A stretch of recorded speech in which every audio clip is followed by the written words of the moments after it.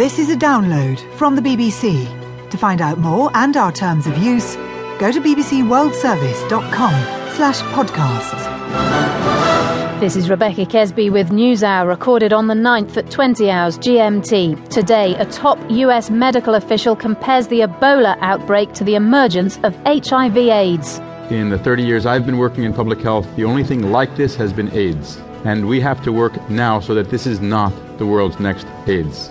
Also, as US airstrikes force Islamic State fighters back from some areas of Kobani, Turkey defends its decision not to intervene on the ground. It says the refugees are enough to deal with.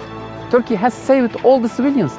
There is war now in Kobani between two terrorist groups. And NewsHour's Tim Franks is in Hungary. Why are its neighbours so worried it's taking an authoritarian path? You're listening to the BBC World Service. I'm Rebecca Kesby with NewsHour, and coming up on the programme today, more on the man chosen by the Nobel Academy as this year's winner of the Prize for Literature. So what is his writing style? Resonant, mysterious, portentous, but also spare. Not perhaps in the first three novels, but very much now. Poetic, but not in a flowery way. Plus, NewsHour's Tim Franks is in Hungary for us this week. There are local elections there this weekend, but some of its neighbours are concerned about the direction the country's taking. Is Hungary becoming more authoritarian? And what does that mean for the people that live there? Lots more from Tim to come this hour.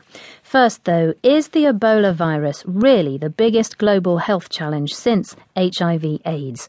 As a new suspected case emerged in Macedonia today, a British man thought to have died of the disease. The US, Canada, now Britain, saying that they will start emergency screening of passengers arriving from West Africa at major airports. And the director of the American Centers for Disease Control and Prevention, Dr. Tom Frieden, gave this dire warning about the spread of the disease.